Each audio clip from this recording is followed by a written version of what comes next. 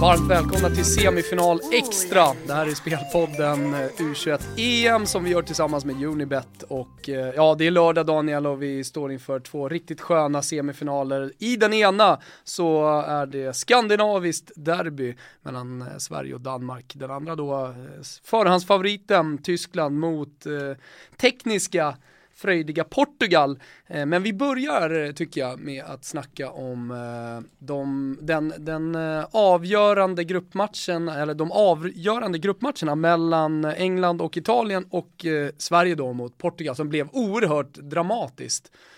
Jag var ju på plats i Tjeckien, vi kommer dit och såg England och Italien på plats.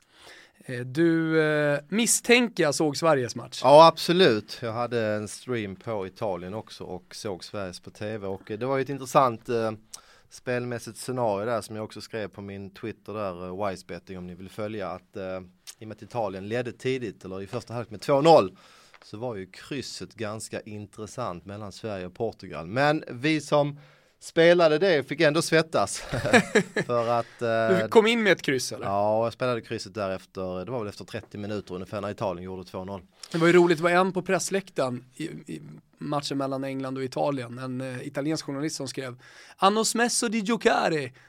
De har slutat spela i Portugal-Sverige. Ja. För Portugal började pressa rätt hårt, hade högt tempo. Ja. Och vad jag förstod det så efter 2-0 så slutade de lite. Ja, men det stämmer. Portugal hade gott om chanser innan Italiens ledningsmål. Men sen var ju matchen betydligt lugnare. Jag ska inte säga att det var gå-fotboll, men det var ju ett betydligt lugnare tempo i andra halvlek, så det var ju verkligen en kalldusch när man fick det här Portugals 1-0. Både för spelet, men även för Sveriges del. Så att, det var en fantastisk känsla när Tibbling med lite flyt kunde snubbla in 1-1 målet. Så att, det var en trevlig match att följa.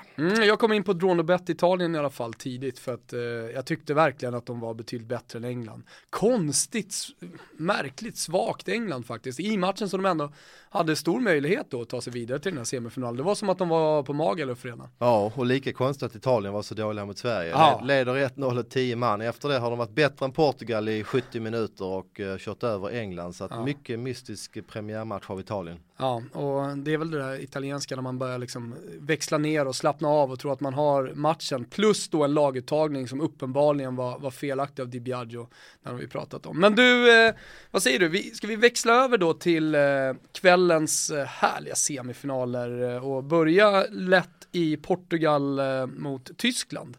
Jag har en spelare i det här och jag tror på Tyskland. Priset har gått ner lite grann den senaste dygnet, men man får fortfarande lite drygt 1,90 minus 0,25 på tyskarna. Halva insatsen tillbaka då om det blir kryss. Ja, just det. Alternativet här är ju att spela Tyskland att gå vidare. Då får man lite drygt 1,60 på. Det kan vara ett bättre spel med tanke på att jag är lite inne på att vilodagarna är en ganska intressant faktor här nu. De har spelat var tredje dag. Det har varit väldigt tuffa matcher för alla lag. Och både Tyskland och Danmark har ju en extra dag vila, och det blir ju procentuellt ganska stor skillnad när det bara är 3 dagar mellan matcherna. Så att vilofaktorn är en fördel för tyskarna. Vi sa innan turneringen att på pappret är det här det klart bästa laget i EM. Och det tycker vi fortfarande. Ja, det tycker vi. De har alltså toppspelare på i stort sett varje position. De har världsklasspelare i mål i Ter Stegen. De har Chan på mitten och de har Volland på topp. Plus att de var ju svaga i första matchen mot Serbien, men premiärmatch, kanske lite tungt tränade inför den starten för att toppa formen sedan. Körde totalt över Danmark med 3-0. Där spelade Danmark helt okej i 25 minuter, men sen kontrade tyskarna sönder dem totalt. Och var ju värda segern mot Tjeckien senast. Så jag tycker att det är en uppåtgående trend i Tyskland. Och jag förväntar mig en riktigt bra insats av dem idag. Dock, full respekt för Portugal. De gick igenom sitt kval med 8 raka, det har vi pratat om. De har bara släppt in 1 mål, det var Tibblings. Men jag tycker att tyskarna är bättre på pappret, har bättre viloläge, och jag tror att deras form är på väg uppåt. Så att jag provar tyskarna, och som sagt, kanske att då gå vidare är det bästa spelet. För då får man ju även förlängningen och man får eventuella straffar där tyskarna av hävd är starka och du har Ter Stegen i mål. Så att det finns vissa faktorer som talar för att tyskarna är starka. Tyskarna går vidare 1,60, alltså det borde finnas lite här och var. Men du, bara för att nämna Portugal då, de hade ju 8 raka i gruppen. Sen så mötte de, alltså egentligen det första riktigt svåra motståndet som de stötte på, tycker jag var Italien. Och i den matchen var, precis som du nämnde, Italien bra mycket bättre än Portugal. Det kändes som att det saknades lite spets i det portugisiska laget. Italien skulle ju normalt sett gjort ett mål första timmen i den matchen, bland annat en i ribban och ett par 3 riktigt bra chanser. Sen tröttnade Italien lite grann där och Portugal spelade bra sista 20, men som du säger, totalt sett var ju Italien det bättre laget i den matchen. Andra matchen då som hela Sverige och för all del hela Danmark väntar på, den mellan Sverige och Danmark såklart. Vad har vi egentligen för förutsättningar? Skademässigt ser det bra ut, det är fulla trupper, eller hur? Ja, det är otroligt. Båda lagens tränare har deklarerat att alla 23 spelare är tillgängliga. Sverige hade ett litet frågetecken för Baffo som klev av senast, men han sägs vara spelklar, så att vi får väl avvakta vem de väljer där. Vi har ju 3 bra mittbackar där med Milosevic, Baffo och Helander, men som sagt, som det lät igår så var Baffo fit for fight. Och Sørensen som klev av första matchen, han ser också ut att kunna spela. Ja, enligt intervju med danska tränaren igår i alla fall så var alla spelare tillgängliga. Men du, vi är imponerade av danskarna så här långt. Jag hörde Anders Andersson på TV4 som är expert och som har sett alla matcher och kommenterat där nere. Han var imponerad av Danmark och deras teknik och deras fart. Det känns väldigt onordiskt, oskandinaviskt spel. Håller du med? Europas Brasilien brukar man kalla Danmark. Så att det ligger mycket i det. Och Europas arabvärld. Ja, det var en parentes. I alla fall, Danmark är ett bra lag. De säger själva att det här är det bästa generationen de har haft. De slog Tjeckien rättvist, fick dock dyngstryk av Tyskland där. Där blev de lite blottade. Danmark har ju en spelstil som är väldigt aggressiv. De är lite sårbara för kontringar.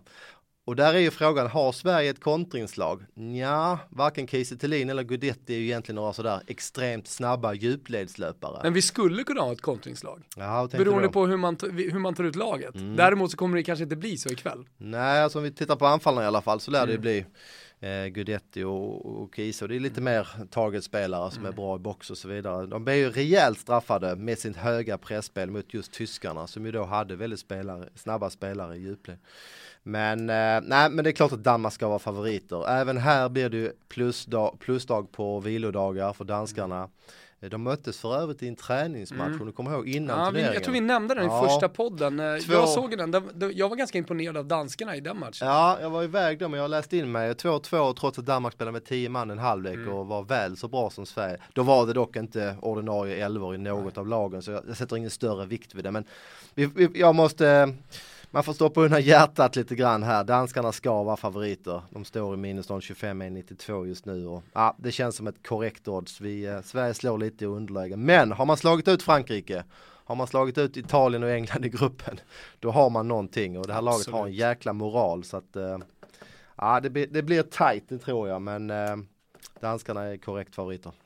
Ingen speltips i den här matchen i alla fall. Nej, jag har för stor respekt för Sveriges lagmaskin för att spela Danmark innan jag ser någonting i alla fall.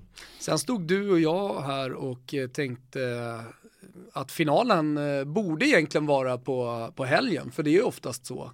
Men den spelas först på tisdag. Ja, men det är väl trevligt i och för sig. Ja, lite vilodagar. Jag tycker det. Så får vi ytterligare någonting att se fram emot. Så att, återigen, vi syns återigen på tisdag. Det gör vi. Vi syns och ni som lyssnar, vi hörs på tisdag. Glöm inte bort att gå in på Football United. Där får ni speltips inför matcher och även live. Så hörs vi igen som sagt på tisdag. Lycka till och heja Sverige!